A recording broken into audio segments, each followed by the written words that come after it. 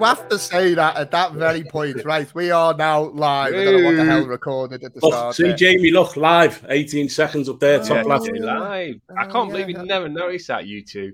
I've noticed that. Jim, I've got loads to start with here. Jim, you're going to have to start with your glasses before we get to Tank's teeth. Yeah, I mentioned him before, didn't I? Tank loves Canada. He wants all the Canada players and the manager playing for England. So my dad brought him over from Canada. I've got a load of Canada stuff for him. Oh, good on him, mate.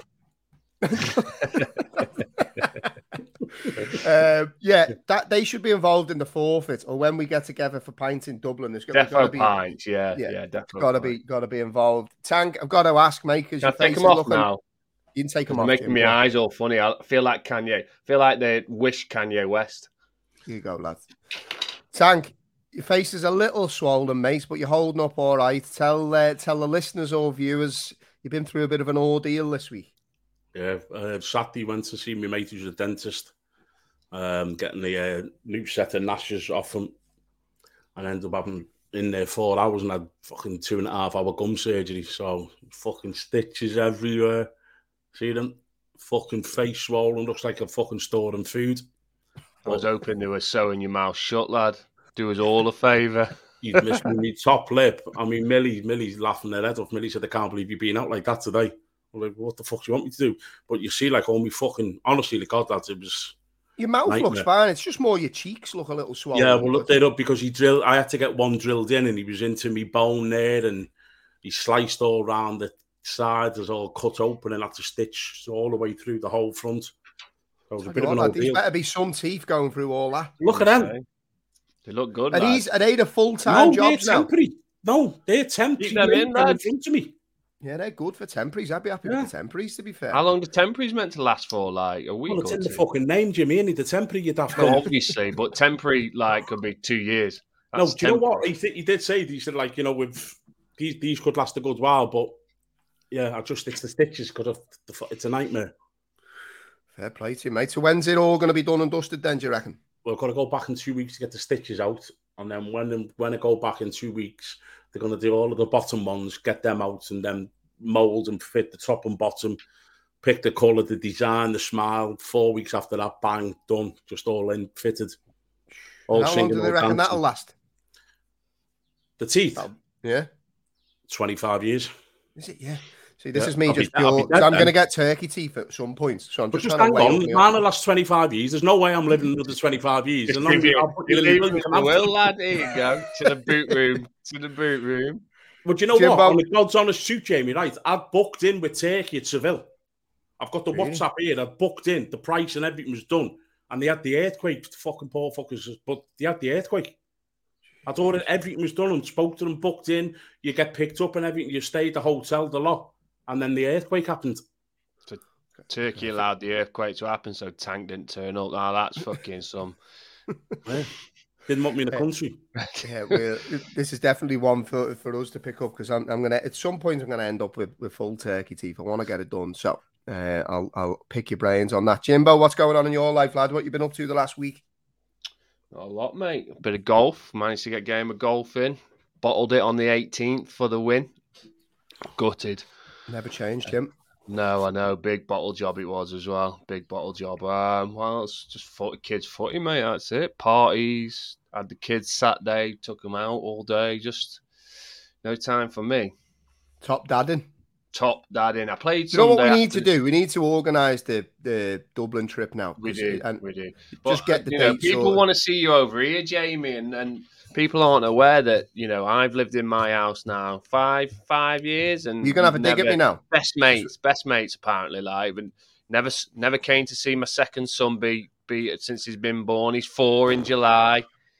Never come to my house to have a barbecue or some fajitas. Just in Jamie's defense, he wants. Yeah, I've been to Dublin about 85 times. Yeah, but listen, in Jamie's defence, I've never heard one man or woman ever in the world of ever saying anything sensible, saying, I can't fucking wait to go to Burton. It's never happened. I don't live in Burton, so that's all right. You do. Do you know what's been an absolute killer, right? There as well, by the look of your gear.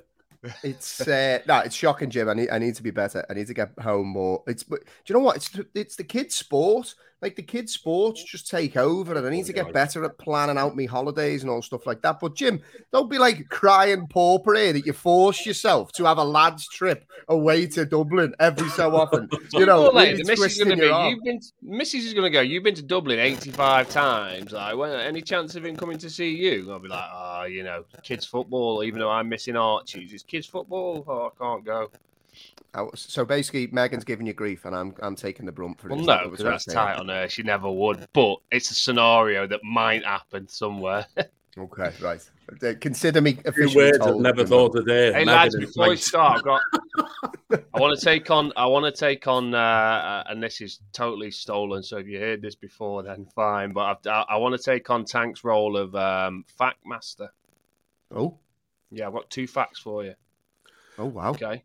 So fact number weird, you saying it? Is he trying to piss my lady, Jamie? Don't Google this. Don't Google it because you'll just try it.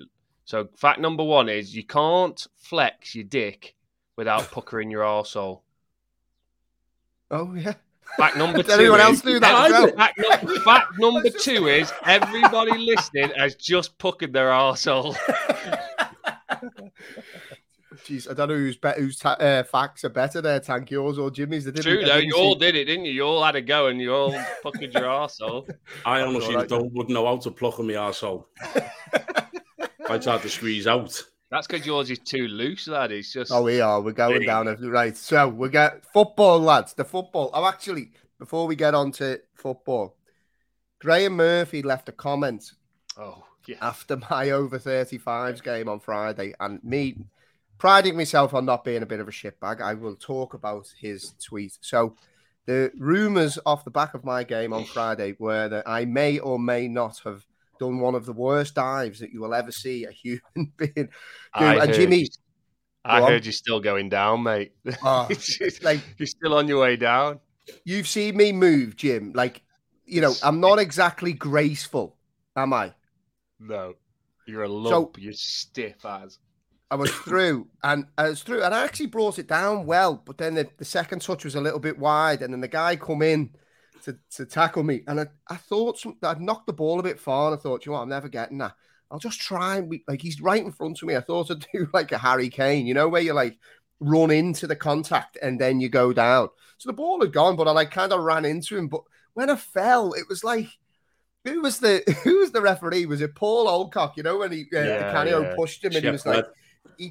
And there was just like this collective, like, from everybody as I went down. So I can confirm I did dive. It was shocking, and I've now retired from football because I can't show my face. I don't want to ever hear anything about anyone diving from your mouth ever again. I've never been against diving. I think done in the right way, but I just Harry Kane and you're going to talk about it with Harry Kane. You're going to talk about it, these dark arts, and this is what he does. That is what you've just tried to do, and you're not good enough to do it. Totally fair. So we've got an international football themed podcast today, right? And we've got some pretty good topics that I want to dive into, right? I want to start off. So obviously England had a couple of games since we last caught up. So I wanted to get a bit of a sense of the flavour or appetite for international football, right? So I put out this tweet and I said, finish the sentence. International football is, and listen to some of the replies here, boring, substandard, shite, a load of McGee, which for non-Irish listeners is a front bum, pointless, pants, it's only good when it gets to a tournament, boring, bar the tournaments themselves, the best hobby in the world, tedious, and then somebody put Jude Bellingham, but we'll come on to that bit in a minute. Lads, Tank, I'll start with you. International football, summarise it in one sentence. Not very fucking good. It's not great, is it? It's not. I mean, it's not. And this is where I do think we've been spoke down the years with the standard of the Premier League and... You know, even the championship games that you watched. I mean, the championship's a good, you know, I don't know whether you lads watch the championship, but it's a great league to watch the championship because every team thinks they're going to get promoted that season.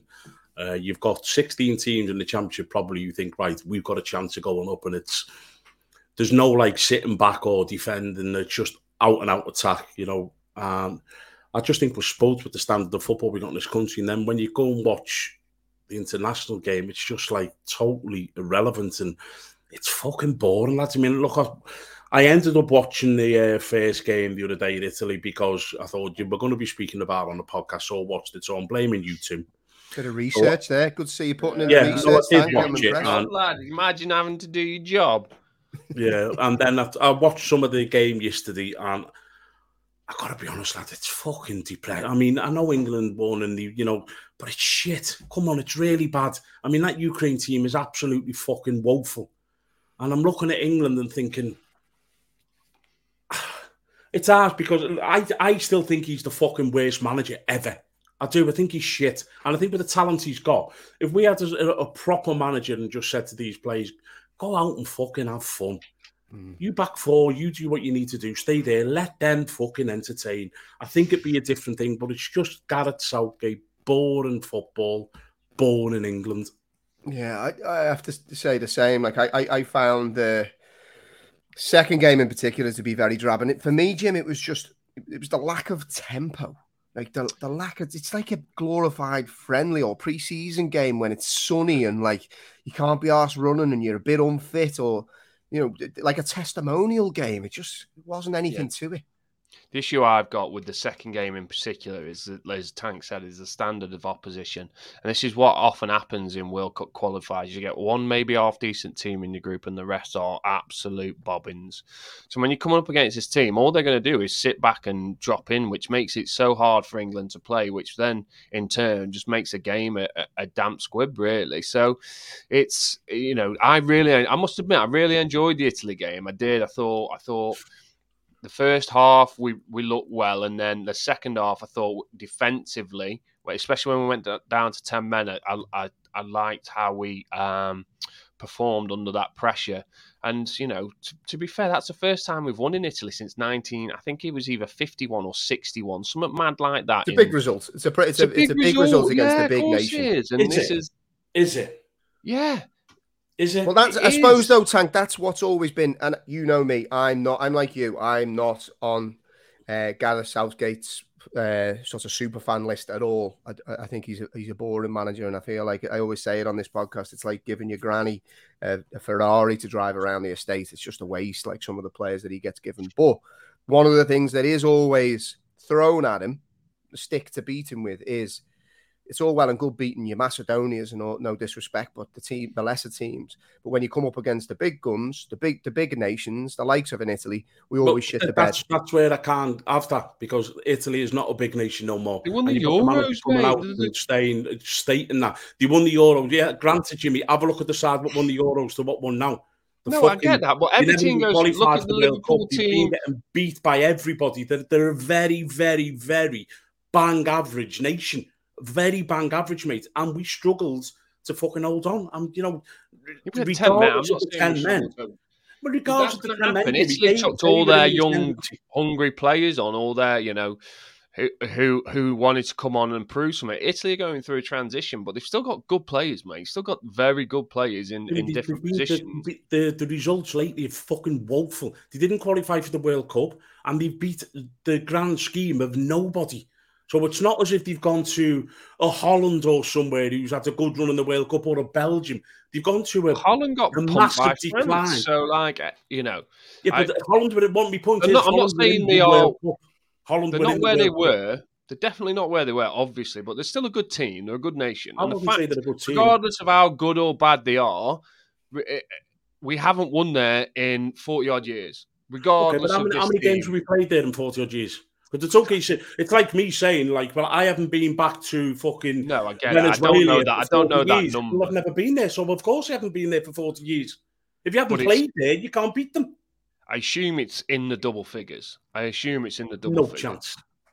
I don't know is the answer, but there's nothing that makes me feel better than when you two start and I can just sit back. I don't even sit by my microphone. I'm like, the point is, I do admit that the Italy team aren't where they are, but they've still got good players and they're still a decent team. So that is a win, regardless of, you can't get beat in one country several times and then win there and everyone going, but they're shit. And this is the issue I've got with England fans is there's always something that Want to knock them down. England. So it's all, we've won in Italy, but they're not great. Oh, we got to the semi-finals of the World Cup, or we got to the final of the Euros, but the draws were easy. It's never just, I just want to win, and I'm glad that we've got to X, Y, and Z. This is my issue, and that's in part, I think, down to the amount of games they play and the type of games they play. I'd like to see less games, but more competitive games for me.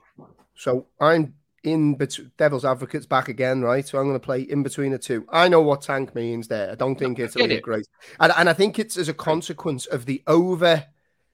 So, you know, the media coverage. England win a game and they're the best team in the world, and they're not the best team in the world. I think it's as a consequence, Jim. And I think you're right. A lot of people like to throw stones at England. I think a lot of people like to throw stones at Southgate because I think a lot of football fans, clued in football fans, get annoyed by people in the media saying, you need to give him more credit. You need to give him more credit. Why? We can see what we're being served up, and it's not great. We've got some brilliant players. We've got arguably the best, or if not the best, hottest prospect centre midfielder in the world. You've got Harry Kane, who gets goals coming out of his ears. We'll come back to that in a minute. You know, we've got brilliant players. And we haven't really delivered anything in tournaments that we probably should have won based on who we were playing. We did get a handy draw. I think it is a fact, like Tank says. It is a fact, but that's no one's fault, though, is it? That's, yeah, but it still needs to be a talking point when thinking about how good this England team is, that they basically had a load of farmers to play on the way through to the final, and you'll never get a better opportunity to win a major tournament in your own country playing against a heap of weaker teams, and we still found a way to throw it away. And it was actually Southgate's fault, who totally shit the bed in the final. Yet people want to claim that he's the second coming. I want to come to you on this one, Tank, because this is something that did annoy me, right? And it's back to the Southgate point, and maybe I am a little bit biased in that I'm not a big fan, so I look for things to wind me up. But the thought, you know, when he talks about, he's only going to play players in form and blah, blah, blah. You know, it's a big thing of his. You probably know where I'm going with this. That Italy-England game, you look at the team sheet, and Harry Maguire and Calvin Phillips are both selected to start for England. I understand that they've done good things for him in an England shirt in the past, and maybe there's some loyalty there. But for me, particularly in the case of Phillips, who has played little to no football this season for Manchester City, Harry Maguire, who can't get in the Man United team, how are they getting selected to start that game? And what does it say to other players who are literally delivering high performances in their respective leagues consistently for big teams? I just don't get it.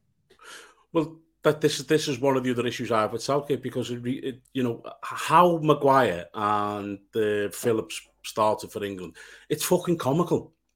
And let's get it right. Maguire, again, cost a goal. He was the fault for the Italian goal. Oh, three faults he made, wasn't it? Yeah, and Phillips was poor. But I think Phillips was all right. Nah, mate, he was fucking bang average. So my issue is if you're not playing for your club sides, we all know, we all play football, and when you're playing football, you have your rhythm, you have your confidence, and you're in a fucking run. But when Maguire's not kicked a ball for Man United, when he has, he's been fucking dreadful. And how he starts for England is way beyond me. You must have young up-and-coming players, centre-halves throughout the English centre-halves who are like, no matter what I do, I will not be selected for my country because somebody who sat on his fat arse plays every single game, and he'll be selected ahead of me. That's not right. That's not what, you know. You should be playing for your country on the basis that you are pulling up fucking trees for your club. That's how international football works. You don't sit on your arse for 6 months and then go, oh, but it's okay, England's got a tournament and I'll play every single game. It's not right. It's simply fucking wrong for me. Where are you on this one, Jim? Because I agree with Tank. Like, in my head, it was a meritocracy. It's based on performance. If you are performing consistently well, and I always get that there's going to be an element of, you can't just pick the best 11 players that are in form at that moment. There has to be an element of picking players that are used to playing together. I understand that Stones and Maguire might have a good understanding, particularly with Kyle Walker, for example. There's certain players that are his go-to players. But in those two particular examples, I think it's that glaringly hypocritical based on some of the things that he said in the past that he's making things difficult for himself, particularly when you look at Maguire, who probably made 3 mistakes in the lead up to that goal. Do you know what I mean? Literally 3 mistakes. Like he was trying to correct his own mistake by making another mistake. It was just a calamity. I get the Maguire one. I do get the Maguire one. But on the flip side, I also understand as a manager, Southgate wants to trust him. Now, the question I would ask, in particular Calvin Phillips and that midfield that was selected, who out of that midfield on the bench are starting for their team? Because there's not many. Conor Gallagher's not starting for Chelsea. Henderson's not starting at the minute for Liverpool. You know, it's few and far between. Foden's not even getting into the game. The only one you could possibly push for is James Maddison, but the formation didn't dictate Maddison playing in that in there with the other two. So if they played a 2 and a 1, then yeah, Maddison should have started ahead of Calvin Phillips and played Bellingham and Rice as holding. So the only person I can say could feel aggrieved for me is James Ward-Prowse. Someone mentioned James Ward-Prowse on Twitter, and I thought, actually, yeah, because he's single-handedly dragging Southampton by the coattails with his free kicks, penalties, and his all-round set play and the way he's playing for Southampton. So he's the only one I can really feel aggrieved by. I think that, I don't know how to say his name. Is it Gay for Crystal Palace? Say it. You can't even say a name him. Say it. You two at least I have a go. Roles. At least I have a go at it rather than just saying that kid from Crystal Palace. That Gay lad. Yeah. So there's him, I think, will take over from Harry Maguire in the long term. But, I think, Southgate likes to bed him in. And subsequently, it's seemingly worked because we're doing better than we've ever done before, on the surface. He's obviously looked at Tomori before the World Cup and doesn't fancy him. And other than that, I can't think of many others in that centre half where you go, yeah, they're head and shoulders above Maguire at this moment for England. But from what he like you say, he shot himself in the foot because he came out and said, I will pick the players that are playing at this moment the best. And that's where he shot himself in the foot. Do you think there's something in that, Tank? Do you think it is a consequence of not having? Because there was a stat that came out. I wish I had it. Should have prepared. Where Southgate was talking about the pool of English players is becoming smaller and smaller, and there was an article on the Athletic that disproved that to some degree. But do you think there's an element of there isn't a huge amount of players to pick? And if so, like Jimmy said there, would you have been pick, but playing well? Playing well, but I would argue, Jim, just on that point, like. If all those players you mentioned there, Foden, Henderson, Conor Gallagher, who had not particularly Conor Gallagher, but certainly Henderson and Foden, they've certainly got more minutes than Phillips.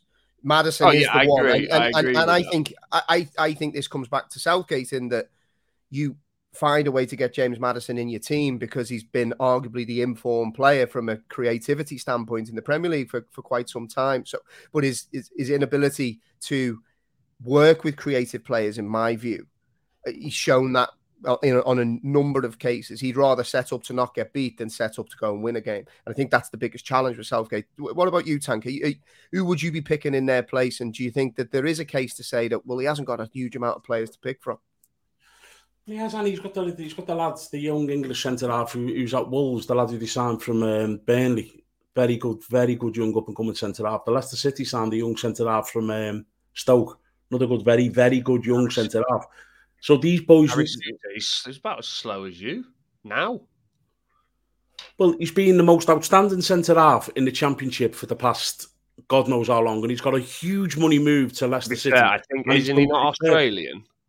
He's Australian. No, because I'm just trying to pick at the top of my head some players, but look, the players... Is he Australian? Yeah. Is he actually Australian? Yeah.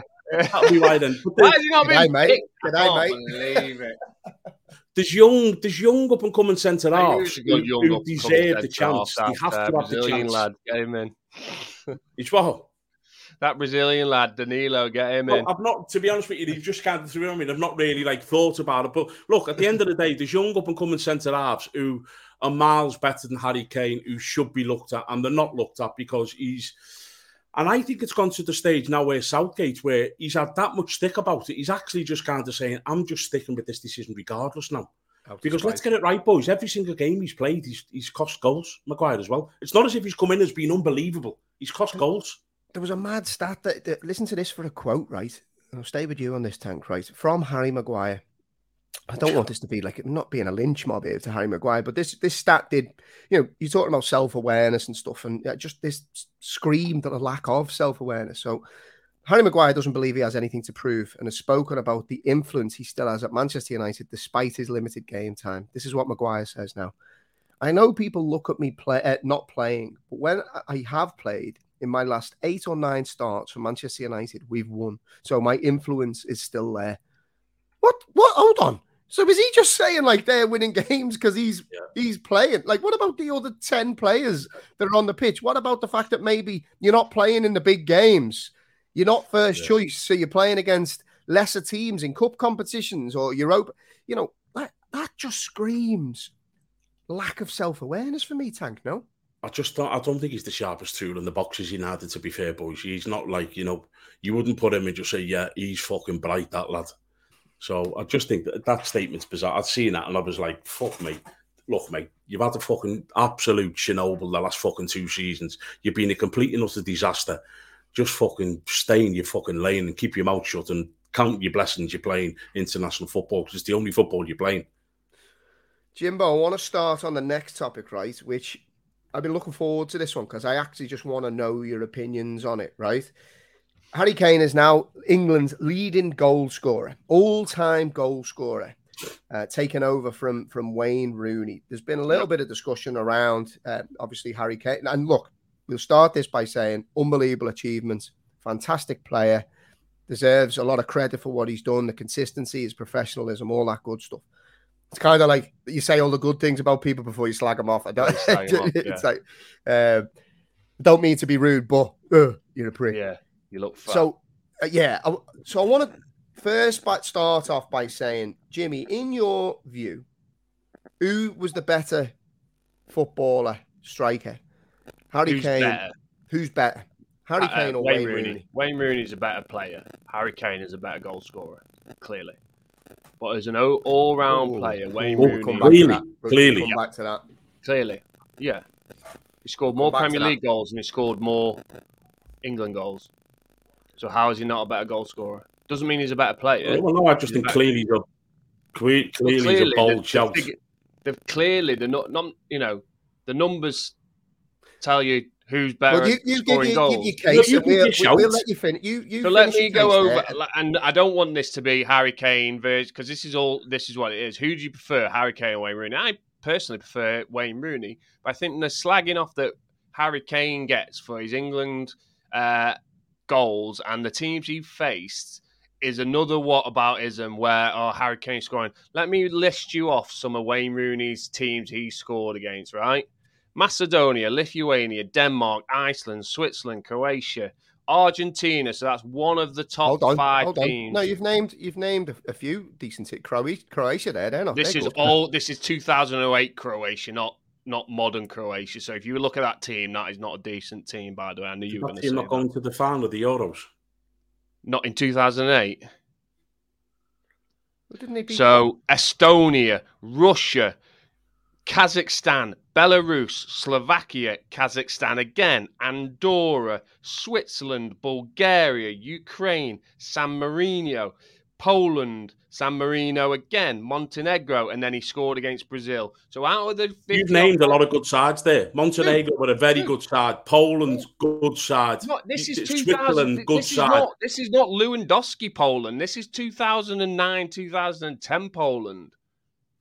Well, I think that list is better than Harry Kane's 32 goals against San Marino, Albania, Panama, Kosovo, Lithuania, Malta, Andorra, Scotland, Slovenia.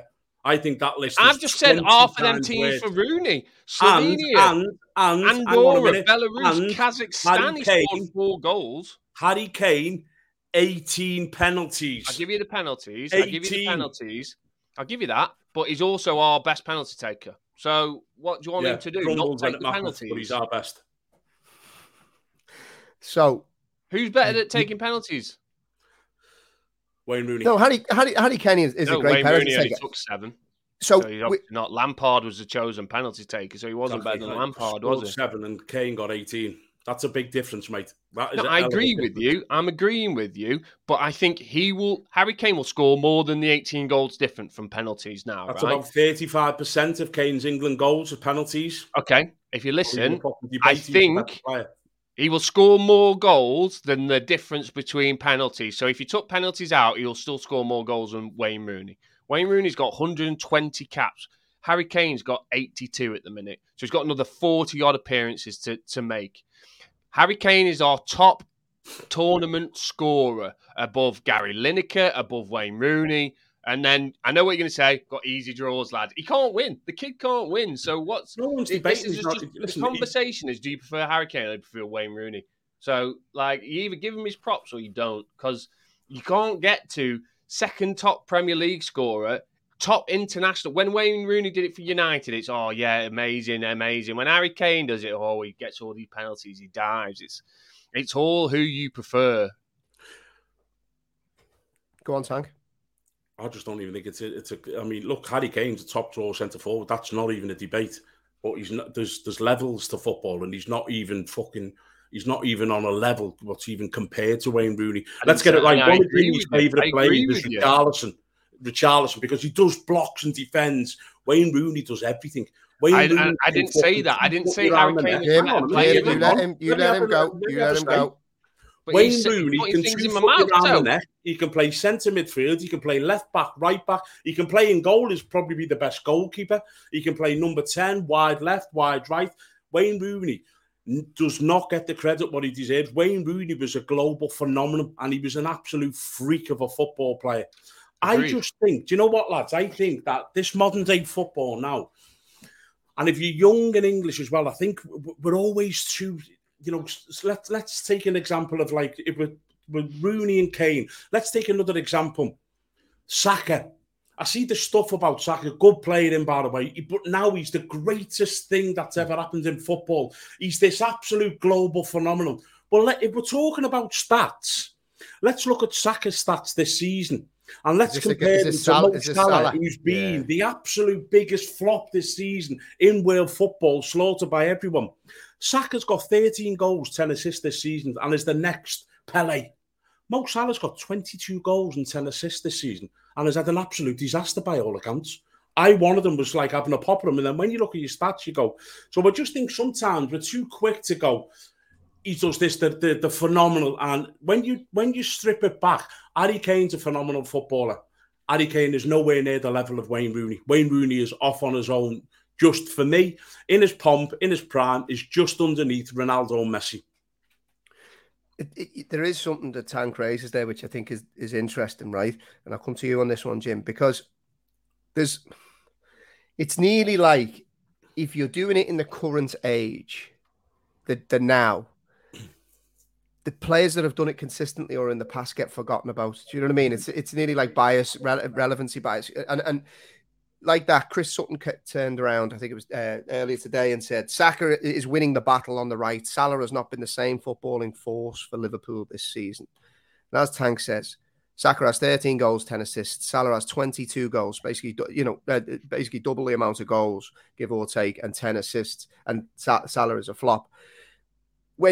Is there an element of this, Jim, in that when you're looking at Kane, you're looking at Rooney, do football fans just latch on to things that can help them tell a case for the players that they like? And is this what Harry Kane suffers from? In that I tweeted something during the week, and it does interest me because Harry Kane's brilliant, but I just don't think people are asked. I just don't think people particularly like Harry Kane for lots of different reasons. Whereas if you compare him to, let's say, let's have a look at an example. Rooney, when he burst on the scene, like everybody was off the seats and was excited to watch him. And you think of like how the England fans were towards Jack Grealish when they were literally crying out for Grealish to come on and Southgate wouldn't play him. Whereas Kane doesn't get any love, really.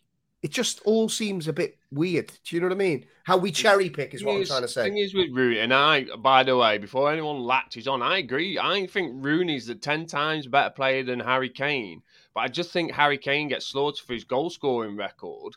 But he's obviously quite clearly a better goal scorer than Alan Shearer, than Wayne Rooney, because He scored more goals. Hold on. How can you say?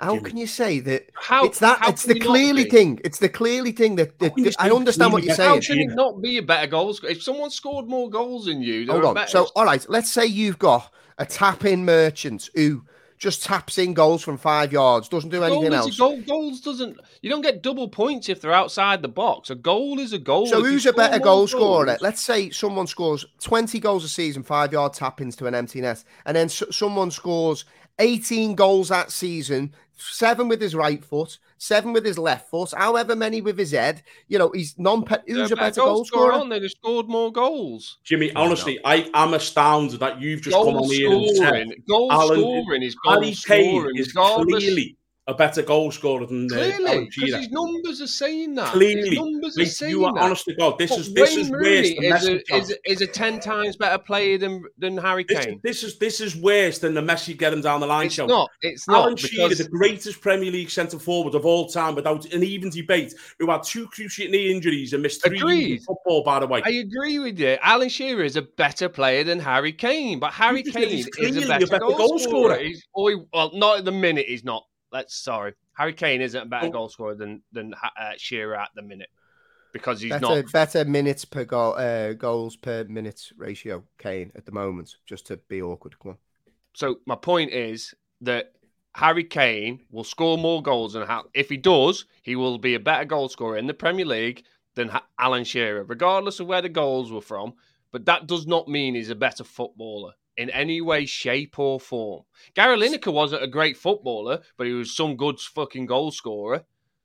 And 60 goals in the difference, lads. 60 goals in the difference as things stand now. And Kane's just turning 30, so he's probably got another 3-4 seasons at the top flight. So, 20 goals a season, he'll surpass that. I think, anyway. I hope he doesn't, to be honest with you. I really hope he doesn't, because I want Shearer to keep it. He's clearly a better goal scorer, Dan. So you'd I didn't say that. I said he's clearly a better goal scorer. You did say that. And then I corrected myself on Shearer because he hasn't surpassed the Premier League. In the fringe. No.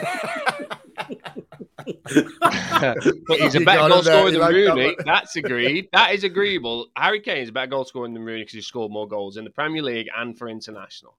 So, but your point is correct. People just don't like just leave it him at that. Just leave it. The point is correct. Let me ask you this. He's got his pen. He's got his pen, Jimmy. Hold on. He's got his pen out. So let me ask you this well then. It is. On this point, because I'm just in the process, I'm just poking the bear here. I'm enjoying it, right? Yeah, that's fine. Tank, if you're saying that Wayne Rooney is clearly a better, you're saying that Wayne Rooney is the better. I'm agreeing with that. I'm not disagreeing with it. Don't make out like I'm you saying said Harry better. Kane's the best footballer in the world. No, that's not what I'm saying. Listen to what I'm saying, Jimbo. You said that Harry Kane is clearly a better goal scorer than Wayne Rooney. Wayne Rooney's a better player. So I'm asking Tank, if England, I know you're not asked about England, but for the sake of this argument, right, just bear with me. If England are 0-0 with 2 minutes to go in the World Cup final and there's a through ball and you got a 1v1, who are you picking to finish it, Wayne Rooney or Harry Kane? Wayne Rooney. Really? Well, lads, do you know what we're not taking into account here is the levels what Wayne Rooney scored in goals. Harry Kane's never challenged for the fucking Mickey Mouse Cup. Wayne Rooney's challenged for league titles, FA Cups, Champions League. Big moments. Surely that's better then. Surely that's better. Aren't you answering Harry Kane's argument? Fucking hell, Jimmy.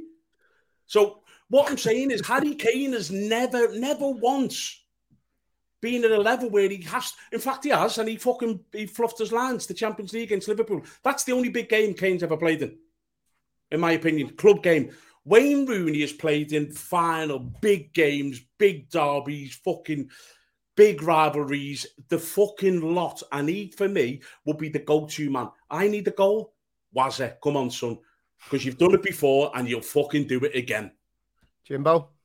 I agree. I'd have Wayne Rooney, but you cannot answer that question with Wayne Rooney. I can answer it, but what I can also say is just made my point even better that Wayne Rooney played for one of the best teams in world football, and still Harry Kane scored more goals than him. So you tell me, how you've just answered my question. He played with world-class footballers. The only world-class footballer that he could put in any way, shape, or form in with Harry Kane is Son, and that is it. And everyone else is shit. So Wayne Rooney's played with a world-class 11. He's got people like Ryan Giggs, David Beckham, Paul Scholes feeding him balls, and Harry Kane still Let's go scored back more to the goals than Tottenham him. side. Tottenham had some fucking players. Luka Modric, Gareth Bale. I mean, come on, Yeah, mate. for like 2 There's seasons. been some unbelievable players at Tottenham. Well, I'll counter your point. I'll counter your point, Jim, by saying I think Rooney, because he was such a good player, and I think Gerrard suffered this for England in that because he could play multiple positions, he ended up playing him. And for United, you know what I'm going to say here, because of the evolution of the different teams. I actually watched the soccer box thing with Gary Neville there with Josh last night, and we were talking about Rooney, and he said he didn't actually like when they made him play as a number 9, even though it was his most prolific time in the United side. He was bored. He wanted to play. He wanted to be involved in the game more. And I think Rooney was still delivering big numbers, but he was playing on the left. He was playing from the left, or you know what I mean? He was dropping back into the 10. So that's got to be taken into account. I agree with it. And if Wayne Rooney plays a number 9 the whole way through his career, he would have surpassed Alan Shearer's record long time ago. But that's his own downfall. You can't say again. What about if Rooney didn't play on the left? Rooney played on the left wing and he still got numbers. That's absolutely fine. That's why Rooney's a better player than Harry Kane. But Harry Kane has scored more goals because that's what he wants to do. And that's all he wants to do is score goals. So, I'm not saying Harry Kane's better than Wayne Rooney in any way, shape or form. Before everyone goes, Jim's saying Harry Kane's the best player in the world, because I'm not. All I'm saying is he scored more goals. You said he's clearly a better goal scorer. So on that point, it's clear, 0-0, Jimbo. It's 0-0. It is clear, though, because look at Wayne Rooney's goals to answer my question. Harry Kane. It's 0-0 against Brazil in the final of the World Cup. It's 0-0 and the ball's been played through, and you can pick one player to run on to that ball and take that chance. Are you saying Kane or Rooney? Who finishes it? Who are you picking? I think both finish it. I think who are you both picking, are though? Don't you sit on that Matt fence Glowing. there. Come on, you got to answer, Jim. Who are you picking? Because I picked Rooney. You just said you've killed yourself because you said that Harry Kane's a better goal scorer, but you just picked Rooney to take the one chance. Yeah, it's a big game, you see, Jamie. I said Rooney's a better goal scorer. Just because I picked Rooney doesn't mean that I now think Kane's not a better goal scorer. I do think Kane's a better goal scorer. But surely you'd pick your better goal scorer if you get one chance. I would trust Rooney more to go around the keeper than I would Kane. That's not Kane's forte. So if the question was, you got Beckham on the byline. Hold on. You're digging here. You're not. I'm not digging because you're just trying to find things. I am saying Harry Kane is a better goal scorer. Whether that's from 5 yards out, whether it's from, that it's irrelevant. Wayne Rooney will score you better goals than Harry Kane will. That's not what I'm. So all I'm saying is, just answer me this question. If the world Wayne Rooney, is going I've answered, but that doesn't change the matter. The fact that I still think Harry Kane's a better goal scorer. If human civilization will die, if this chance is missed, you'd pick your best goal scorer, surely. No. What? You wouldn't pick the guy. I've got you there, Jim. Come on. You don't. Otherwise, I would pick him, wouldn't I? You don't have me. I would still trust Wayne Rooney in a one-on-one for the world domination. That doesn't mean more than Harry Kane. I understand his point here. What he's trying to say is, I'm just trying to wind you up, Jim. No, I get it. What he's trying to say is, he's not. He's going to say something someone who's bad, like not. Yeah, you go with the opposite, don't you? So you want to score a goal in the World Cup, you go with the poorer finisher. Everybody would do that, wouldn't he? Because you might miss it to be entertaining. You might want to go to penalties. You're acting like I'm saying that Wayne Rooney's like Harry Kane's here and Wayne Rooney's here. I'm not. I'm talking fine margins and you're talking clearly. Minuscule. No, he's still a better goal scorer than Rooney because his stats clearly say so. Clearly again. Notice how he got clearly into that sentence. He clearly say so. Lads, I enjoyed that immensely, by the way. Now the rain has gone. So, before we get on to the listeners' questions to finish, right? Joey Barton put out a tweet today, right? And I don't mean to start World War III again here, right? But Joey Barton's tweet was, and I'll come to you on it first, Tank. If you could sign one player age 17 and keep them for his career, who would you sign? Kane, Rooney, Shearer, or Owen? It's a good one, isn't it? Fucking hell. Do you know what? Do you know? Can I ask a question? are the careers going to take on, like, say, injury record as? It's a fair question. My assumption to this is that you have them for their career at the peak of their powers is what I would take that as. If I'm having it, and if we got to put them in order, you're only allowed to pick. You're only allowed to pick one player to sign. Alan Shearer. Would it be? Yeah, at 17. Alan Shearer, Southampton. Have you seen his record at Southampton at 17? He wasn't 17 at Southampton. Wasn't he a goalkeeper? He played in Mickey Adams' side. Phenomenal, mate. Go and have a look at his record. Alan Shearer. Jim? Michael Owen. I'm tempted. Michael and do you know Owen why? At 17. If you keep Michael Owen at 17, injury-free. Yeah, pre-hamstring injuries. Pre-hammies. Till he's 32, mate, he would score you. And pair him up with the big player for 10 years, he gets you. He breaks all league goal-scoring records. Yeah, I actually agree. And let's be honest here. About enough, Owen. Ballon d'Or winner, lads. Yeah, people forget that. Mate, he was I was telling Archie about his goal against Argentina, and he's never seen it. Considering he's watched every single video on YouTube, he's never seen this goal. And I was like, mate, you need to watch it. 18 years old on the world stage.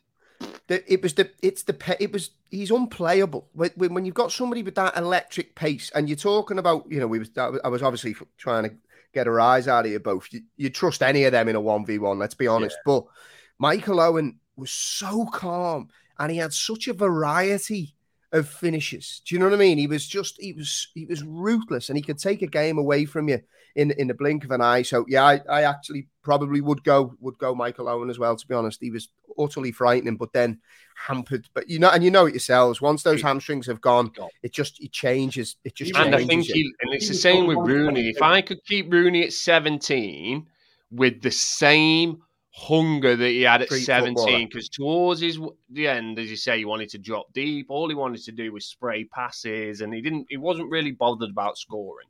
If I could keep Rooney at 17 with that pure hunger, then it would be Rooney. But that's the only thing. It'd be very, very close. Whereas Owen, the question is the question: who would you have for the career? And it's not who was the best at 17, right? It's who, and if what was the question? Keep them for his career, for the entire career. Yeah, for their career from 17 to 34. I thought you meant. I thought the way you were talking, then I thought you meant you keep some of this. No, for me, it'd be Alan Shearer. Yeah, and I actually don't think there's a wrong answer here because it's an unbelievable question. To be fair, right. Harry Kane at 17 was shit though, wasn't he? He was like, couldn't get in the Millwall. Went 21 at Millwall, couldn't get in. Was on the bench, got fucked off. Do you know that's actually why? And look, I'm not a massive Harry Kane fan, but that's why I actually really do respect him. And when I talk to my son about strikers and stuff, the one thing I noticed with Harry Kane is from the way he strikes the ball, you can see that it's just from the training pitch. You can see that he's clearly obsessive about, like, he can hit the ball left or right foot across the keeper into the far court, like every sweet as up. Like, he'll miss chances, but invariably it's just he has carved out and learned his craft on the training pitch. I have massive respect for that. I just think he's a bit of a helmet, and that kind of takes away from it a little bit. But listeners' questions, right? And we'll keep these. We'll get through these, right? This is a good one. Mark Bond sends this one in. I'll come to you first, Tank.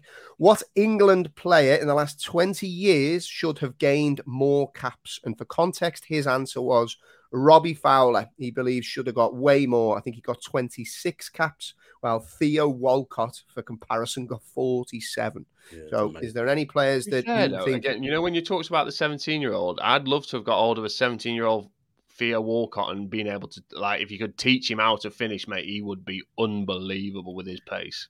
Mad that Sven picked him. Still find it mad that he did that. Go on, Tank, who's yours? It might be a bit longer than 20 years, but Matt Le Tissier. Matt Le Tissier should have got so many more England caps. I mean, you look at his records for fucking Southampton. It was 20 goals every single season for like 15 years. And he was a pure maverick, wasn't he? It was a joke. And the side that's fighting relegation season in, season out, for the goals, what he scored. And the type of goals. Yeah, that's it. We're talking about, like we were saying about tappings and that before. Nearly every goal's a worldie. Yeah. He's got his own fucking... He could have his own fucking DVD of just his goals. They're the best goals ever. And I just think that it was around that time where I don't think many managers kind of trusted him to actually... You had to build a team around him, didn't you? Because he basically he trotted around. Did he? He wasn't a hard worker. But he was that type of... He was that good that, you just wonder, don't you? What if we did build a team around him and just say, like, you do what you do, and we'll, yeah. For me, Matt Le Tissier. Good shout, Jim.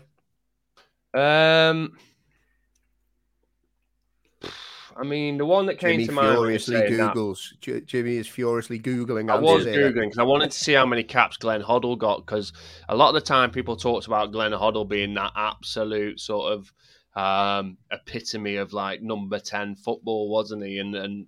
But he got 44 caps. The one that came to mind when I was asked when he was put in the group originally was Darren Bent. Darren Bent, and he got like 13 caps for England, and he wasn't playing for great teams at the time, but he was always, I think he was a league top scorer for Sunderland. 1 year. Yeah. Like the league tops. This is when obviously Shearer and everyone's playing. So I think, but he was just subject to playing behind Alan Shearer and Rooney. So you've got no chance, have you, really? It's tough with the strikers though, because we were chatting before we started. Andy Cole's another one, 15 caps, for England, and he was utterly brilliant. Now, I've got to caveat it with great teams, lots of chances, but ultimately he was an unbelievable goal scorer. He's unbelievable for Newcastle. I remember him absolutely terrorising Liverpool. But then you're looking at it and saying, okay, Andy Cole got 15 caps for England. Darius Vassell got 22 caps. Imagine being Andy Cole sitting there going, How's that happened? Like, it's mad. It is mad, though. My second answer is Gabby Agbonlahor. Should have got more caps for England. He's just doing that to annoy Tank there, is he? Fucking strap. Aston Villa top Premier League goal scorer, lad. For the sake of arguments, mine would be Michael Carrick. And the reason I say this is because, I think he got 34 caps, so he still had caps for England. But when you consider, like, Ricky Lambert had 11 caps, you know what I mean? Like, there's players that have been given, I know, different positions and stuff, but I just think Michael Carrick would have been the solution to a lot of the imbalanced midfield questions that England had. And if you just allowed Carrick to recycle that ball, it would have let the players like your Lampard, your Scholes, your Gerrards in the right balance off the leash. Speaking of Jamie, just off that, how many caps did Owen Hargreaves get? Because he used to get... I loved him, I loved him as a player. I thought he was excellent. Good player, but he was never the level of Michael Carrick. And I wouldn't be surprised if he got more caps than Carrick. Yeah, say he did. I actually like Owen Hargreaves, though. I'm looking now, yeah. Okay, so while Jimmy finds out that one, James Symes wants to know. It was obviously 42. spoken about. Go on, Jim. 42. You got it? 42. Okay, so he wasn't too far ahead. For me, he should never get more caps than Carrick. Yeah, it's a crime. Carrick would be perfect. If we built a team with the team and the formation we play now, Carrick is perfect for that holding the Declan Rice role. Yeah, and you think about it, you could easily then have a Gerrard and Lampard either side, or Gerrard and Scholes either side. Three, mate. You imagine, right? You played the Christmas tree, or you played 4-1-2-2-1 or whatever, and you'd have Carrick sitting, Scholes and Gerrard, and then Lampard at the top. Yeah, you could make that work. Like that would absolutely work. That's why I picked it, because I'm like, what? Yeah, okay, you could look at just pure caps, but I'm like, who's the player that transforms the fortunes? And for me, you're looking at that golden generation. You always see that famous picture that does the rounds, and you're looking at the 11. I think David James was the goalkeeper at the time, and you're like, that is unbelievable. It's like when you're talking about like Premier League best 11s, most of them are in that England team. And then you're looking at it, I'm just thinking, you cherry pick Michael Carrick just to go on, lads, you go do your thing. Yeah. Imagine that front six. Imagine that Carrick as a diamond. Carrick, Scholes, Gerrard, Lampard at the tip with Rooney and Owen up front. Oh, it's game out. And then Gary Neville, Ashley Cole, Ferdinand and Terry. Because that's what it is. It's arguably the greatest Premier League back four. Neville, Cole, Terry, Ferdinand. And then all the best players in front of him, just with Carrick just as the anchor. I don't know. Anyway, now James wants to know. So it was spoken about at the weekend how good Maddison and Saka were for England, but nothing has been said about Jordan Henderson, who he thought was outstanding. What are your reactions? And I know Jimmy's opinion on Jordan Henderson, so I'm going to let Tank go first, Jimmy second. Does he get the praise he deserves? Were you impressed with his performance, given his age and the minutes in his legs? he doesn't, for England, he certainly doesn't take the credit, because I just think his professionalism drags others up with him as well. That's what I love about Henderson. And we all know he can still do that on occasions, and he's done it for Liverpool on the occasion. The problem is he can't do it, and I blame Liverpool for this. I know he's paid to do this, but Liverpool's flogged him for so long. They've run him ragged. And same with Fabinho. If you could use Henderson like England did the other day, but then in tournament football, you couldn't ask Henderson to go and do that. Say like they played yesterday. Don't even know what day it is. It's Mondays today. Yeah. In tournament football, you couldn't then say to Henderson on Tuesday, Wednesday, go again, because he can't, and he'll let you down because his legs are not allowed to do that. But he doesn't get the credit internationally what he fully deserves. But I thought he was outstanding. Jim?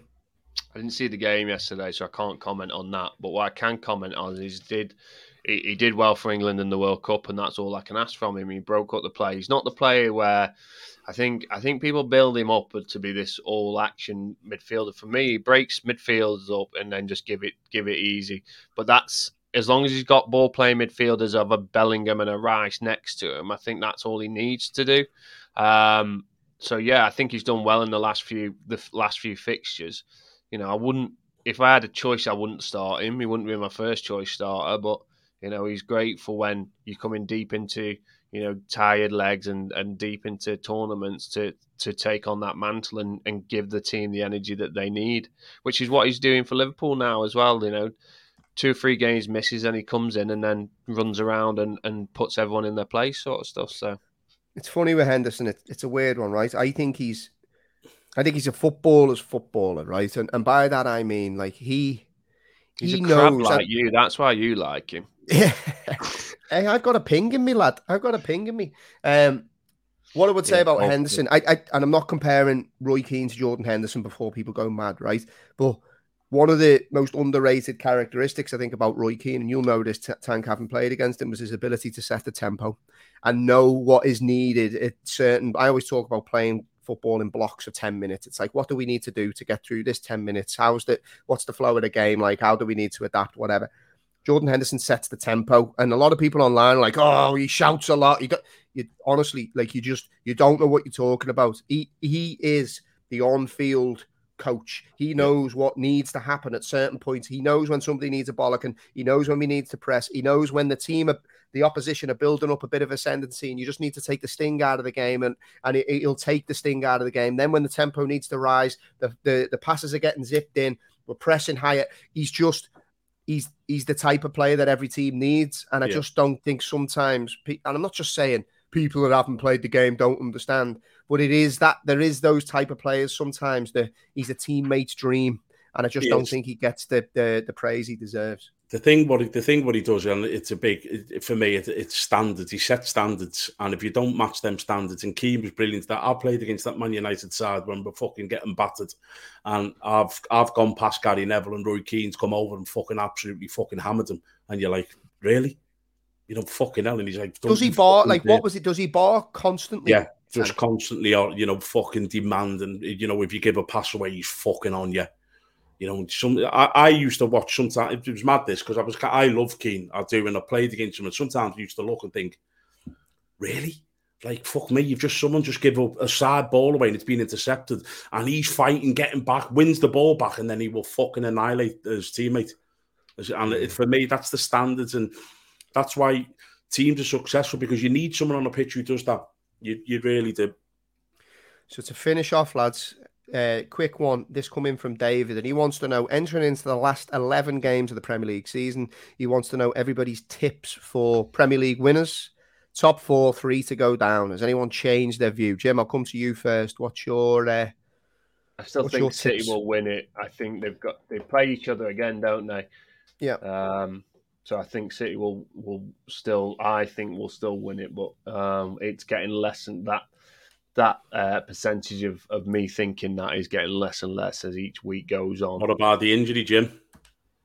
What injury? Big Erling. Have quite a is bit he injured? No way. I've not seen it, lad. How long is he out? What did he say? Well, they don't know. He said he's doubtful, but there's little whispers coming out that it's quite a little nasty one. We'll see. But I mean, to be fair, I think Alvarez has done well when he's come in, and when they've played together, they've done well in it. And it might be a bit more fluid. I know people don't like this conversation, and Haaland scores loads of goals, but like genuinely, I'm not saying it'll help them, but it's not going to hinder them. It's not like they're bringing in an absolute cabbage to play up front. Do you know what I mean? No. So yeah, I mean, it will obviously impact if it's a sizable one, but I think they've got enough to get round it. But for me, okay, so City winning top 3. City win it top 3. Who we got? Top 4, I think. I think Tottenham are imploding. I think Newcastle have been shite. So I think you've got City, you'll have Arsenal, United, and then it's another between Tottenham, Newcastle, Liverpool. Brighton maybe. Could Brighton have got a few games in hand? And they're doing. Because a name, Jimbo. Liverpool. And your relegation 3. The bottom 3 are Southampton, Bournemouth, and I think... Don't do it. Crystal Palace. Okay. Tank? Top 4? Same for me, mate. Same. No change for me. I think it's going to be Arsenal win the league, City, Man United, and Tottenham. The reason I'm sticking with Tottenham is I think that the change of manager has come at the perfect time for them. That, for me, was an unhappy camp. And the fact that it was an unhappy camp and they're still there, yeah. And Southampton, Bournemouth, Everton. Mine for the record, so I'm sticking. I still think City will win it. I think Arsenal will come second, United third. You're not going to be surprised that I think Liverpool will find a way to get into the top 4. I do believe Liverpool, so I hope they don't. I know we've got tough games. I refuse to believe that Liverpool can't muster something, and I think one of the biggest catalysts could be Luis Diaz coming back into that front line for Liverpool. I think he'll have an impact before the end of the season. So that's my top 4. Bottom 3: Southampton, Bournemouth, and I'm sorry, Nottingham Forest fans. I'm thinking they might drop them or Everton. I think Crystal Palace is the worst of all them, mate. They're just gone. Roy Hodgson isn't gonna. You know what, Jimmy? He's horrible, ugly, and boring, and they'll just win it, get a few wrong. They're actually not a bad side. You know, when you look at their records, I understand why they sacked Vieira, but imagine, right? I think it was harsh. They basically played all the top sides. They played all the top sides, didn't get points, and then now he gets the bullets when they're about to play all the teams around him. Give him the chance. Give him the chance. Let me ask you a question. Go on. Right. Make it a quick one because we're already over an hour here. Go on. So what? You're Zaha, right? You played under Hodgson and he got sacked because they didn't do anything. They played negative football. You get Premier League winning Patrick Vieira, who seemingly did well at the start and then struggled upon time. But you'd gone 3 games without having a shot on target, right? And the bloke they bring in to rectify that is Roy Hodgson again. What are you thinking if you're Zaha? Are you going to be buzzing or come to Liverpool? But you know the thing is, though, Jimmy, I know what you're saying is, but they've never finished outside the top 12, is it, under Hodgson? And for a club what doesn't spend a lot of money and doesn't pay massive wages, it's like their safety blankets, is it? Well, it's going back to the Everton stuff, isn't it? When, because Big Sam was the biggest fucking disgrace ever as an Everton manager. They were fucking always right up there. They were never in danger. And then sometimes, when you get rid of... And I know Vieira come in and he played slightly better football, but then he's run out of ideas. Careful what you wish for. Football can be a fickle game at times. Right, lads. Pleasure, as always. Everybody that's been supporting the podcast, please do keep your support coming. Keep your messages coming. We've had loads of good chats with listeners over the last week, so please do keep your feedback coming. If you're listening on podcasts, maybe share it with one of your mates. If you're watching on YouTube, don't forget to subscribe and like the video, and have a look at the old TikTok, because we're flying on TikTok. It is my plan, as I say, to make Tank famous. But to be fair, seems like there's good chat. Like, people are prepared to give an opinion and whatever, and we're having a good bit of back and forth for people on there. So check us out there. Tell you what, I didn't get half as much stick as I thought I was for getting the Nottingham Forest ground wrong. I got nothing. I thought, oh shit! I got called a fucking bin dipper and everything, mate. When I said United the shit, I was getting called a bin dipper. A fucking unbelievable. What is a bin dipper? You know that's what they call Scousers, don't you? Because they're obviously part of the poverty and what they're trying to say that they've got no money, so they have to go getting stuff out of bins. Scavenging in bins and that. Fucking knobheads. I'm going to find him, you call me that. So while Tank is turning into Poirot and going to find out who this fella is, I hope you all enjoy the rest of your week. As I said, keep your messages coming. Hope you have a fantastic week. Look after yourselves, and we'll be back with you again soon on the Boot Room podcast. All the best. Cheers, boys.